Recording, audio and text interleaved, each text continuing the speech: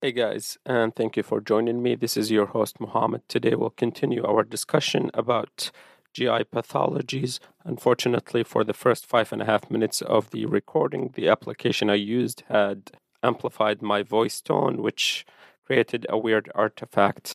Differential for echogenic gallbladder on ultrasound. Most common one is porcelain gallbladder. If we have a gallbladder full of stone, we have the Wes sign, which is wall echo shadow. And finally, emphysematous cholecystitis. Because of air on the gallbladder wall, it can be echogenic. But that echogenicity is described as dirty shadowing. Term describing hepatic vein thrombosis is Budd-Chiari syndrome. Again, Budd-Chiari syndrome, we have hepatic vein thrombosis. Common complications seen in Roux-en-Y surgery. They depend on the timing post-surgery. For example, if we get post-operative leak or if the anastomosis is too tight, that is typically presenting within first 2 weeks in the post-operative period, we can get a gastroenteric fistula where the gastric pouch and the extended stomach would communicate. Obviously, this would present later, and it would present with weight gain despite surgery, meaning patient lost some weight, and then they start regaining weight. We can have small bowel obstruction, can be either early or late. If it's early, it's due to edema or hematoma within the anastomosis, so the gastrojejunostomy or the jejunojejunostomy. We can have internal hernia, typically present within 2 years after surgery.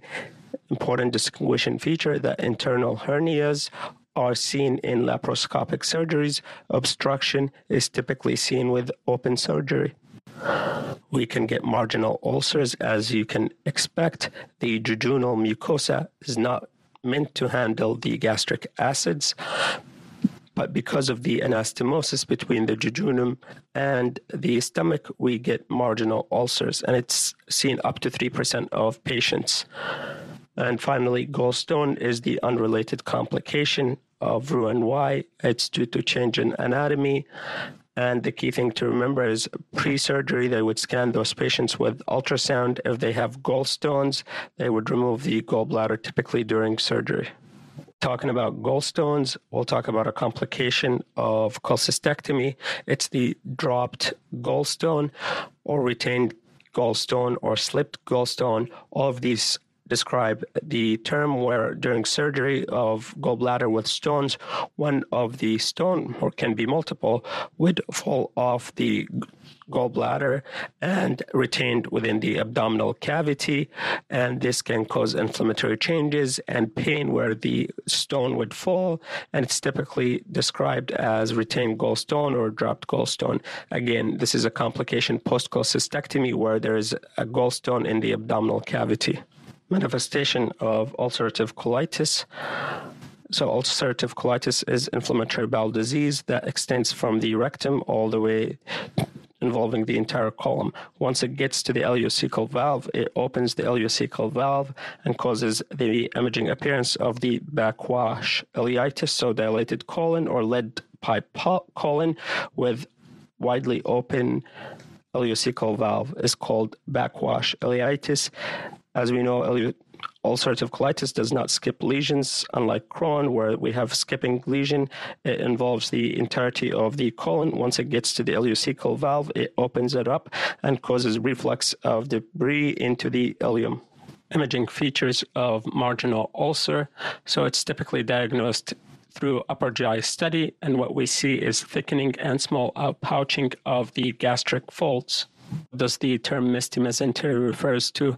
This refers to CT finding where there is increased attenuation and fatty infiltration of the mesentery due to edema or inflammatory process. Types of pancreatic necrosis. So we can get parenchymal necrosis in pancreatitis. We can get peripancreatic necrosis alone, which is typically a walled-off collection of heterogeneous fluid. And finally, we can get pancreatic and peripancreatic necrosis. So this is necrosis of both parenchyma and adjacent soft tissue. nephrogenic systemic fibrosis and gadolinium contrast media. There was an association between poor kidney function and the use of group 1 contrast agent or gadolinium-based agent that it led to nephrogenic systemic fibrosis. These agents are no longer in use, and the ACR 2020 manual talks about the ability to use gadolinium agent, particularly class 2, that there is a lot of evidence indicating that even patients on dialysis or patient with very poor renal function, there is no association with NSF in these patients. The only gray area that the manual reported that if a patient has an acute decline of their renal function, they did not indicate whether they should or should not receive gadolinium-based agent and rather left it up to providers. Again, current data, even if the patient has poor kidney function, the newer agent, particularly class 2, there is a class 3 or group 3 agents that are new, but there has not been enough data to support that there is no reaction or there is no NSF.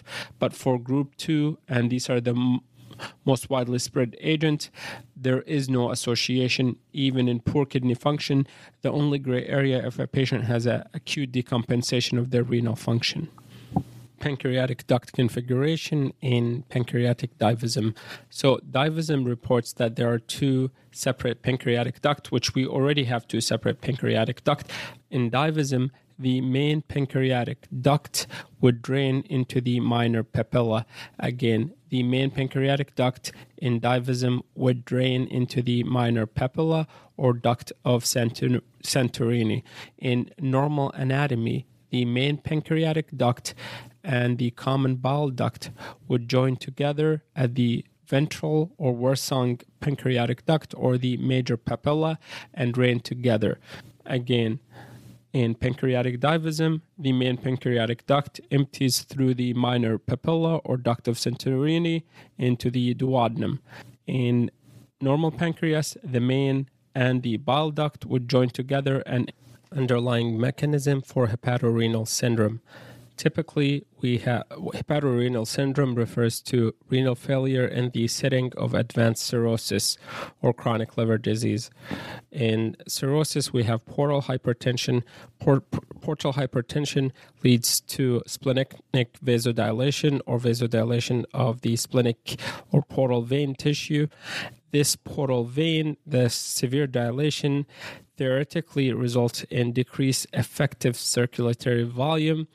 The pathology is not really that clear, or pathophysiology is not well clear, but one theory that this dilation would decrease effective circulatory volume, basically blood is being held there, and this leads to the activation of the renin-angiotensin-aldosterone system. Now, this activation will lead to increased uptake of renal sodium. Kidney will uptake sodium and leads to ascites, and the vasoconstriction from the activation of renin-angiotensin-aldosterone system would result in the hepatorenal syndrome. Again, the key thing is there is activation of the renin-angiotensin-aldosterone syndrome, which increases sodium uptake because the body thinks that there is decreased intravascular volume, so uptake in the sodium by the kidney will increase uptake of water, which leads to ascites.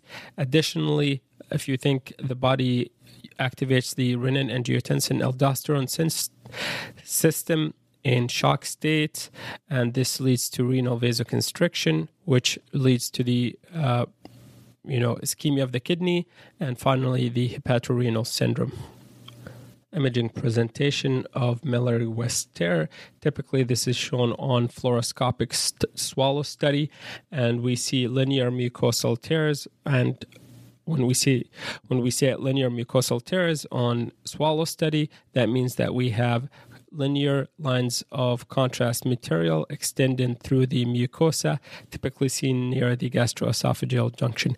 Again, with Mallory-West tear, it's not a perforation like Borhave syndrome. Rather, it's a slight tear. We have contrast extending distal or peripheral to the lumen of the esophagus. What is the threshold growth for HCC. So typically we have increased diameter of greater than 50% of the original lesion size in a period of less than 6 months. And that's why the follow-up interval is typically 6 months. So again, HCC threshold growth that you would call it and report it, which would increase your LIRAD classification. If there is an increase of greater than 50% in less than 6 months interval, that would consider to be a threshold growth. Appearance of pancreatic adenocarcinoma on CT scan. Typically, we do 3 phases for pancreatic masses, so unenhanced and then late arterial and portal venous phase. Pancreatic adenocarcinoma is best seen on the late arterial phase. That's because the pancreatic parenchyma would enhance and the lesion or the adenocarcinoma would be hypoattenuating.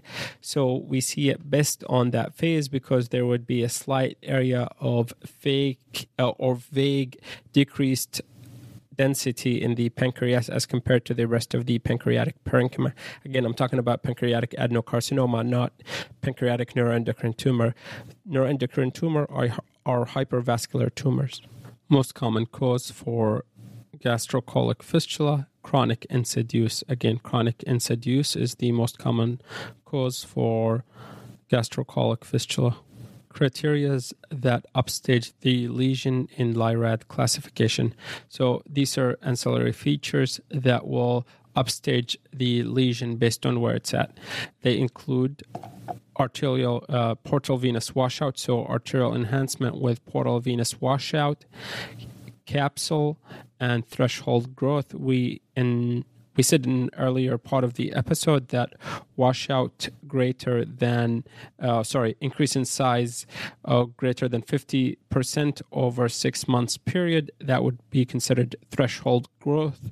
Washout is washout of arterial enhancement during the portal venous phase and existence of a capsule. These features will upstage it. Each of these features will add 1 point. And finally, the size of the lesion. Typically, a lesion that is less than 10 millimeter can only get LIRAD 4. A lesion that is greater than 10 millimeter can be a LIRAD 5 lesion.